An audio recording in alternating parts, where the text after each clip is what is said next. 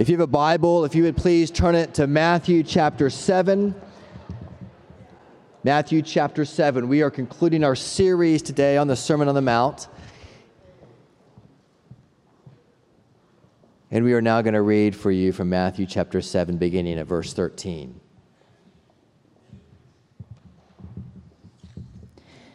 Enter by the narrow gate, for the gate is wide and the way is easy that leads to destruction, and those who enter by it are many. For the gate is narrow and the way is hard that leads to life, and those who find it are few. Beware of false prophets who come to you in sheep's clothing, but inwardly are ravenous wolves. You will recognize them by their fruits.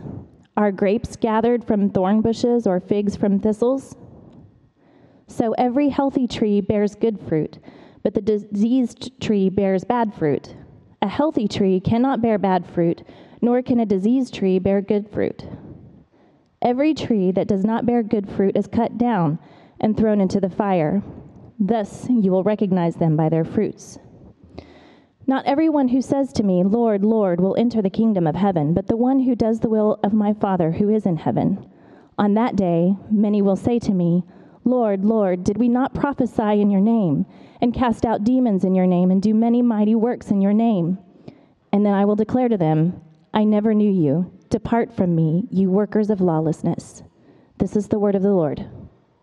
Thanks be to God. Let's pray together. Father, would you take your holy word, and would you change us by it? The grass withers and the flowers fade, but your word stands forever. May it change our hearts, we ask. In Jesus' name, amen. The Sermon on the Mount is the most famous sermon ever given in history.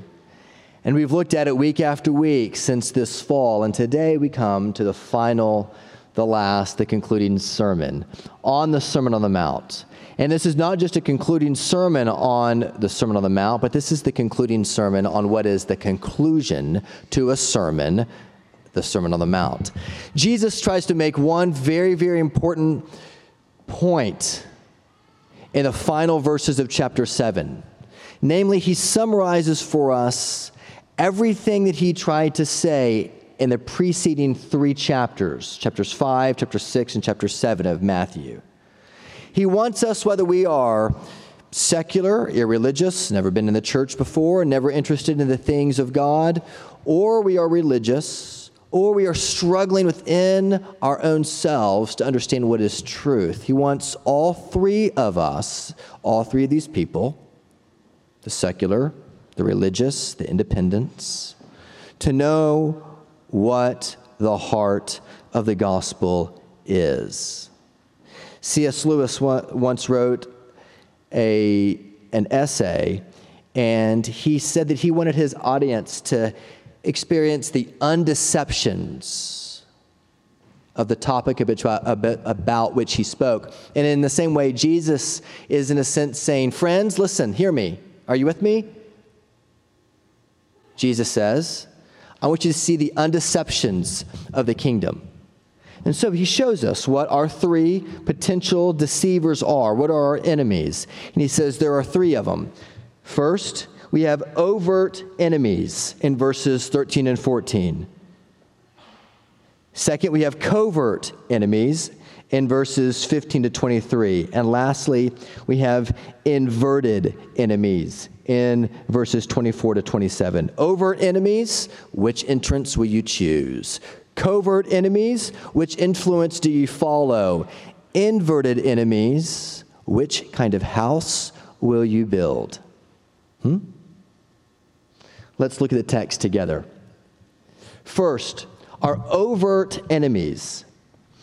The image Jesus gives us here is of two gates, two roads, two ways of choosing. And he asks a very simple question. He says, which way will you choose? Will you choose the wide way, the way that the majority choose? It's easy. It's easy. Or will you choose the narrow gate, the way that is hard? Jesus here undoubtedly is speaking about conversion. You know that word, we use it a lot in the church, conversion.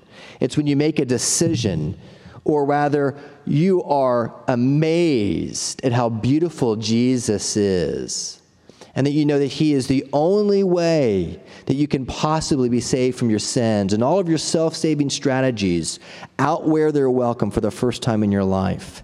And you see that this Nazarene, this Jewish carpenter, who was born of God, born of woman, under the law, to redeem those of us who live in the law out from under it.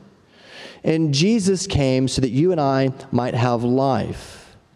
And choosing to follow that way is hard. And it's hard because it requires something called repentance.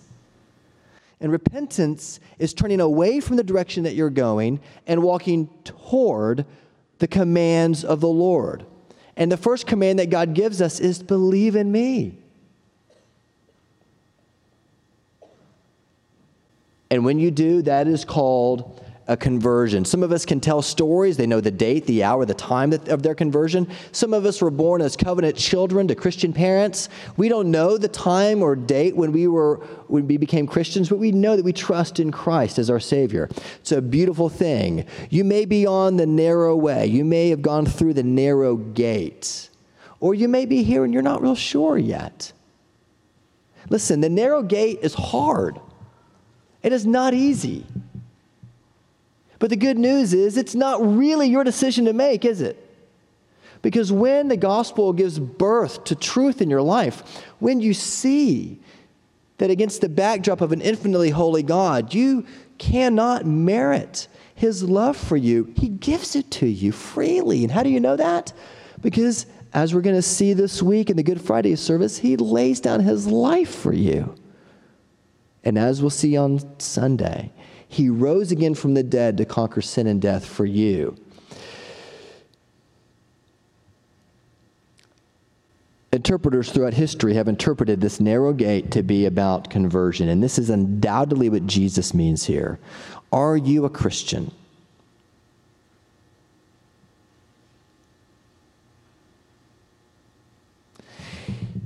Once you go through this narrow gate, then it says there's a road, there's a way, and that road is hard. There are two images here. There's the gate, that is entrance into the Christian life. There's a road that you walk down, that is the consistent discipleship in your life after you're a Christian. They are part and parcel of the same thing, namely seeing the beauty of Jesus all of your days. Please stay with me and hear this. But to walk down the road of discipleship is increasingly difficult. And friends, we know many, many people who believe that you are saved by grace, but somehow you are made more holy by good works, as if you could.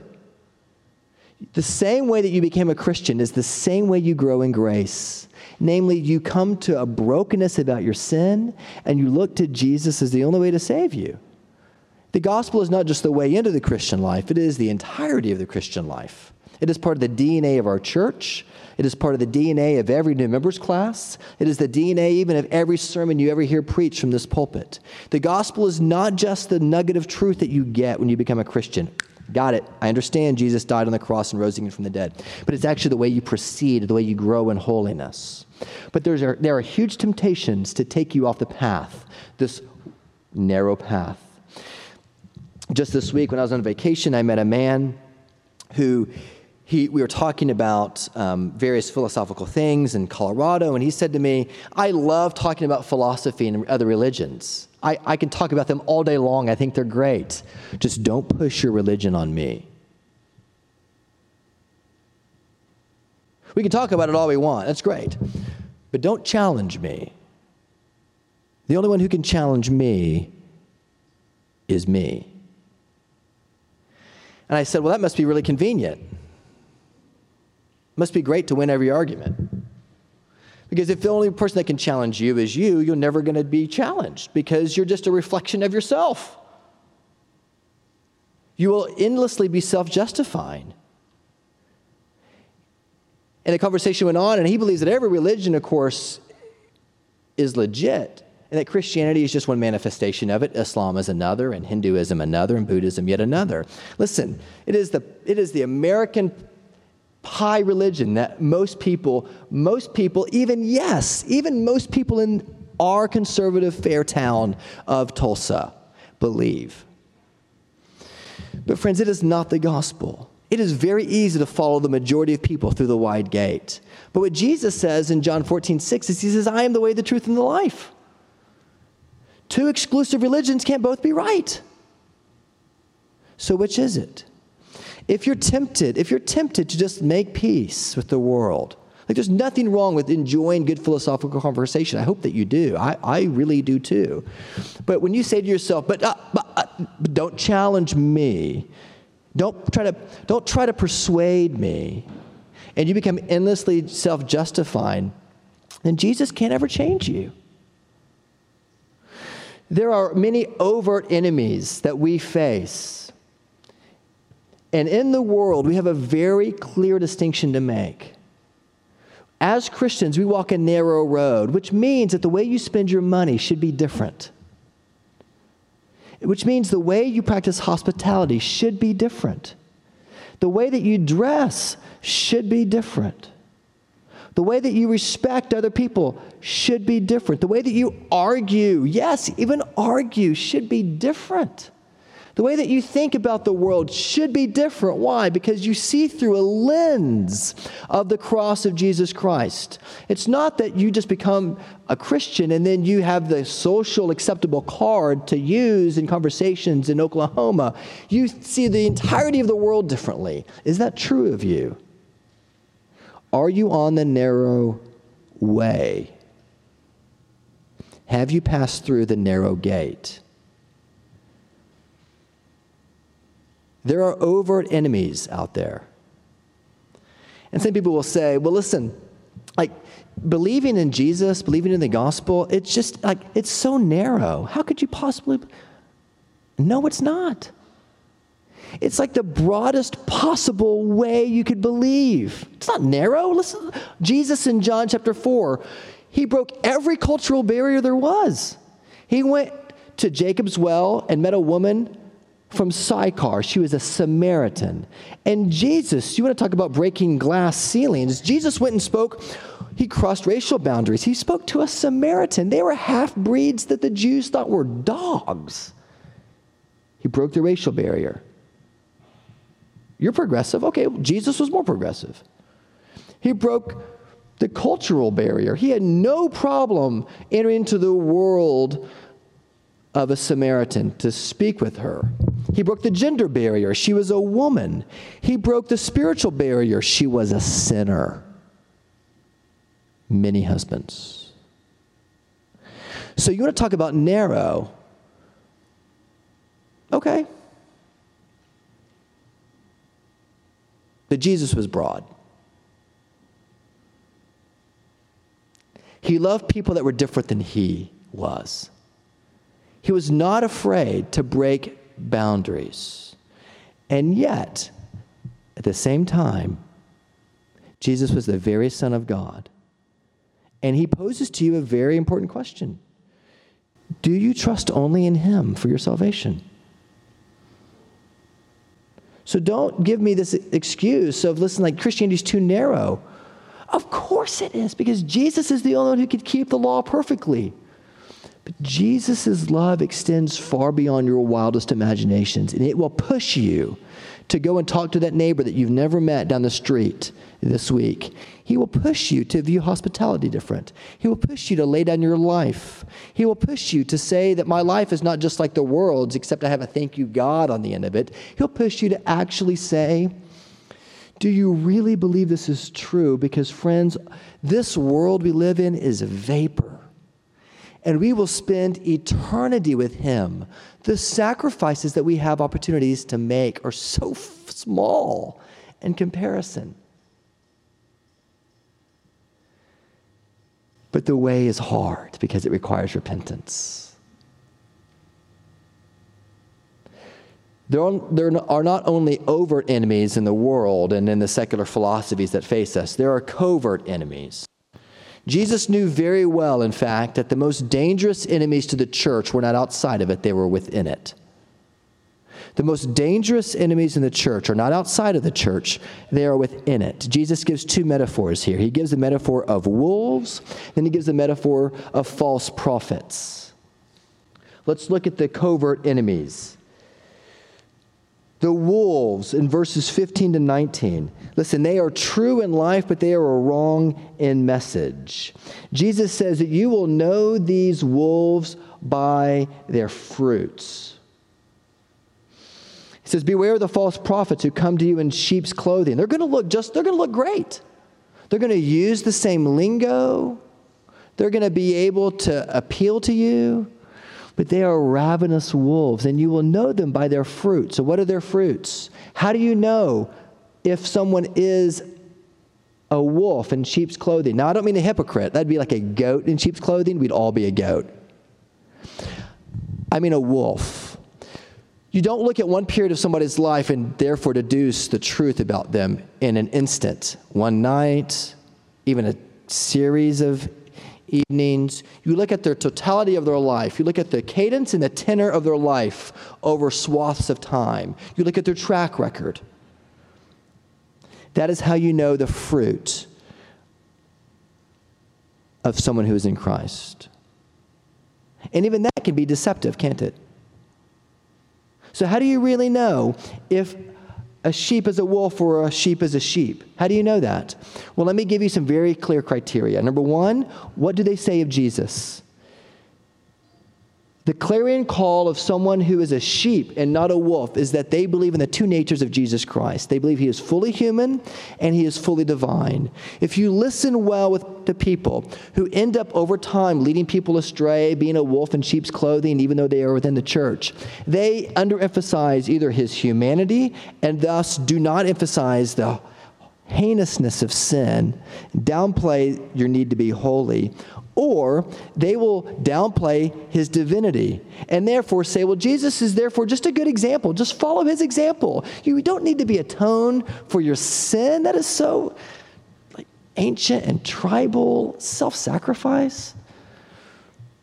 We're modern people. But sheeps, who are really sheeps, hold these two things together. Jesus is fully human and he is fully divine. And you must keep them because Jesus, as a human being, must be able to rightly represent us before his Father. And as fully divine, he must be able to pay the infinite debt we owe for our sin. Jesus is both God and man. And that is what the wolves will first deny, that he is both God but not man, or he is man but not God. That's one very simple criteria. What do they make of Jesus? In the 2nd century, there was a man by the name of Marcion who downplayed the Old Testament, the judgmental wrath of God, and said God is not wrathful, he's not judgmental, he's just loving. And so Marcion raised up this amazing, beautiful doctrine of the love of God, which we talk a lot about here, and said that is what is primal. That is the only thing God is. He is love. 1 Corinthians 13, haven't you read it? That is the embodiment of God. But what Marcion did is he downplayed, therefore, the need for us to actually follow the commands of God. And God just loves everybody. He's going to save everybody. There's no need for God to talk. There's no need for judgment. Why? And the early church, within a couple of centuries of Jesus' death, knew immediately that was outside the realm of Christianity, and they excised Marcion from the church. They weren't trying to be mean. They were trying to save his life because he began to overemphasize Jesus' humanity over his deity.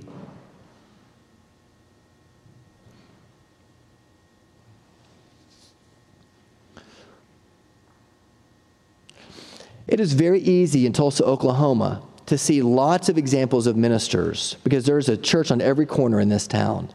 But we must be discerning Christians who at the same time are able to be encouraging to other brothers and sisters who may not fully agree with us on everything, and that's okay. They are believers. But at the same time, recognize where somebody leaves Orthodox Christianity and have the nuance and the grace and be adept enough to be able to talk to them in a helpful, beautiful way about what the gospel is and isn't. It's very important. We are not the gatekeepers. Listen. You don't have to be like the theological gatekeeper of your neighborhood, but you do need to be the most loving person in your neighborhood. And sometimes that love compels you to help people see the truth. You must be therefore willing to love them well. One of the criteria is that they downplay the two natures of Christ. John 10:1-2 says, "Truly, truly, I say to you, he who does not enter the sheepfold by the door, but climbs in by another way, that man is a thief and a robber. But he who enters by the door is the shepherd of the sheep." Tertullian once said that discipleship is an index of your doctrine. Is that true of you? We believe in the gospel. It is true in every single way. Does your life reflect that? Luther feared that because there were so many wolves amongst sheep in the Reformation, Luther was deathly, he had a lot of neuroses, as many people do. But one of the things he was really worried about was he was concerned, kept him up at night, that just one sermon could overthrow the entirety of the Protestant Reformation, because wolves tend to look so much like sheep.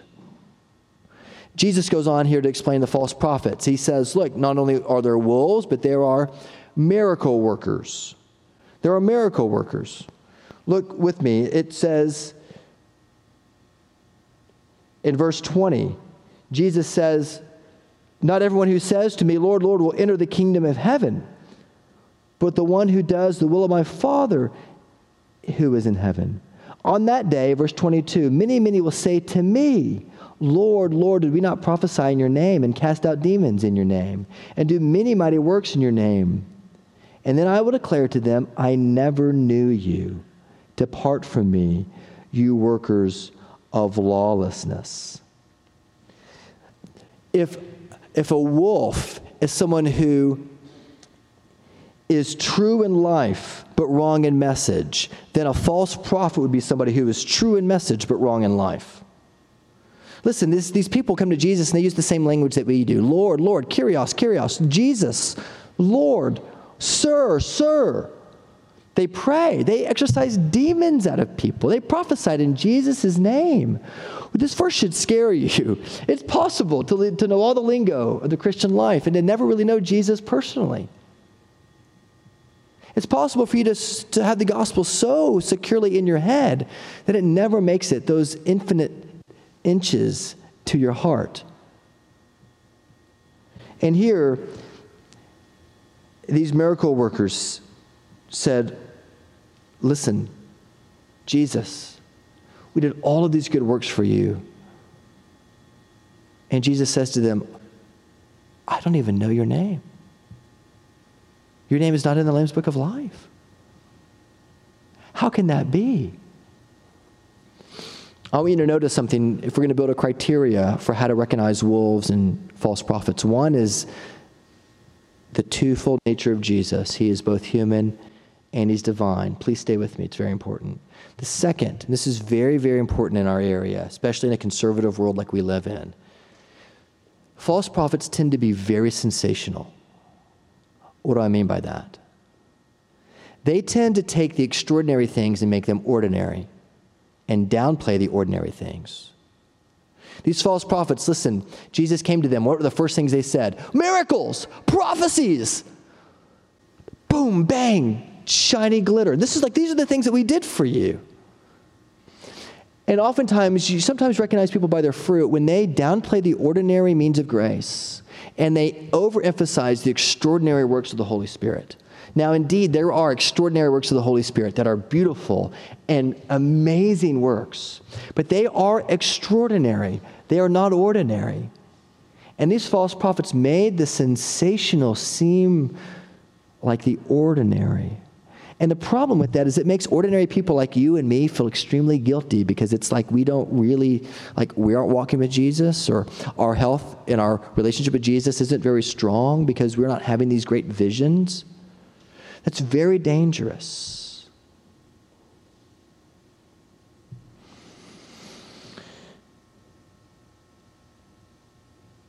Do people believe in the twofold nature of Christ? Do they emphasize the sensational over the ordinary? Notice, too, what these miracle workers also drew attention to. What did they say when they saw Jesus? Like the first thing they did was they unrolled their resumes for Jesus. Lord, Lord, did we not do these amazing things? They are so self-aware of their holiness. You notice that? Do you know what is so corrupting about the church? Is that when people come to our churches and they leave and they never come back, oftentimes it's because people who are so self-aware of their holiness, they're just no fun to be around. And Jesus knows, and the disciples are learning that when somebody comes into the presence of Jesus, you don't unroll your resume because it's not impressive to Jesus. You fall on your face in repentance and adoration of him. And you say, Lord Jesus, have mercy on me, a sinner. Thank you that you call me your own because of your work for me.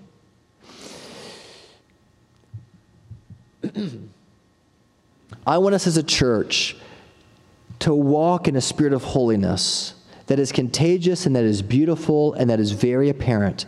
But I do not want us to be self-aware about that holiness. I want us to be aware of Jesus and his holiness. And over time, you actually will find yourself to become more authentic, more legit, living a more honest life because you see yourself as you really are. You're not constantly attesting your moral self-righteousness. Jesus here, friends, is trying to land the plane of his sermon. He's trying to conclude his sermon by showing you that there are overt enemies, the world, that tempts you to believe that your righteousness is what you need to earn God's favor. But there's a narrow way, repentance, faith alone, that establishes your relationship with Jesus, and not only establishes it, but keeps you forever, because he is the one that's holding on to you. And there are covert enemies. There are wolves in sheep's clothing. There are false prophets. They use all the right lingo, all the right terminology, but they do not show you the beauty of Jesus. They make much of themselves and not much of Jesus. And that is what a false prophet does. And lastly, Jesus says in verses 24 to 27, not only are there overt enemies, covert enemies, but there are inverted enemies, the self. Many, many months ago, we began this whole sermon series on the Sermon on the Mount with a sermon called Two Men and Two Houses. And it was about two men in these verses who built identical houses. Could you tell them apart? Not at all. Are you with me? Two identical houses, same identical view, same identical brickwork, same identical molding. There was one difference. One of these houses was built on the righteousness of Jesus Christ, and one of these houses was built on the moral self-effort of the man who built that house. And you could not tell the difference of those two houses until the storm came. And one of those houses fell, and Jesus says, and the fall was very great. And one of those houses withstood the storm. The first part, the covert enemies, is the gospel to those of us who are secular, who are liberal, who do not profess the name of Christ. And it is a challenge of evangelism for you. Yes, it is. Jesus is evangelistic at the end of the Sermon on the Mount, and he's saying you must make a choice, either the narrow gate or the wide gate. There's not a third choice for you. But he's also preaching the gospel to those who are in the church. There are covert enemies within the church. Do you trust in your own moral self-righteousness, your own moral record keeping, or do you trust in the finished work of Jesus Christ? The difference is the difference between heaven and hell. And as one man has said it, hell will be full of religious people, because they made much of themselves and they did not make much of Jesus. And then there's an inverted enemy, our own tendencies to please God and please others and be so concerned with whether they like us that we give our life for the sake of their approval. And we don't even care about the one who created us and made us in his image. Friends, the greatest temptation for us to fight is the fight of the flesh. And we must grow more and more self-aware of our tendencies to revert back to our self-saving strategies of life. When Jesus calls you, when he calls you to himself, the gospel becomes beautiful. The other shoe drops. This sermon concludes with a call to decision. In the first book of the Narnia series, C.S. Lewis writes of when Polly and Diggory finally get to Narnia. And he writes this about Aslan. He says, Aslan threw up his shaggy head and opened his mouth, and he uttered a long single note, not very loud, but full of power. And Polly's heart jumped in her body when she heard it. She felt sure that it was a call, that anyone who heard that call would want to obey it, and what's more, would be able to obey it, however many worlds and ages lay in between. The Sermon on the Mount, friends, is one long clarion call that your self-righteousness is not the ticket, and that Jesus' righteousness is the only way that you can come into a right relationship with him. Indeed, it is the only way you can begin to live the Christian life when you recognize that you cannot live up to his holy standards. And then, in light of that, you're able to obey God's word in a way not only that once intimidated you, but now in a way that's possible because Christ lives in you. Do you know the gospel? I know you know. I know you've heard the gospel many times, but do you appropriate it? Are you willing to do so? Whether you are secular, whether you are religious, whether you are just independent, all three of these metaphors of the gates, of the fruits, of the houses bring you to a point of decision. Run to King Jesus.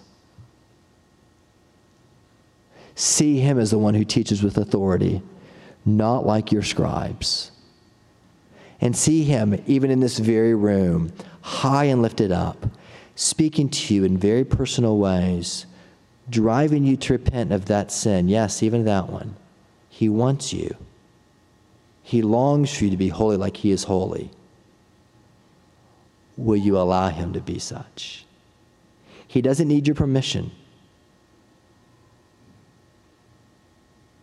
Oh, Lord, would you make us willing as your people to trust you? Father, we pray that you would take the weight of the Sermon on the Mount, that you would help us to trust not in our own self-effort, but to trust in your perfect record of righteousness. You sound one long single note in this sermon.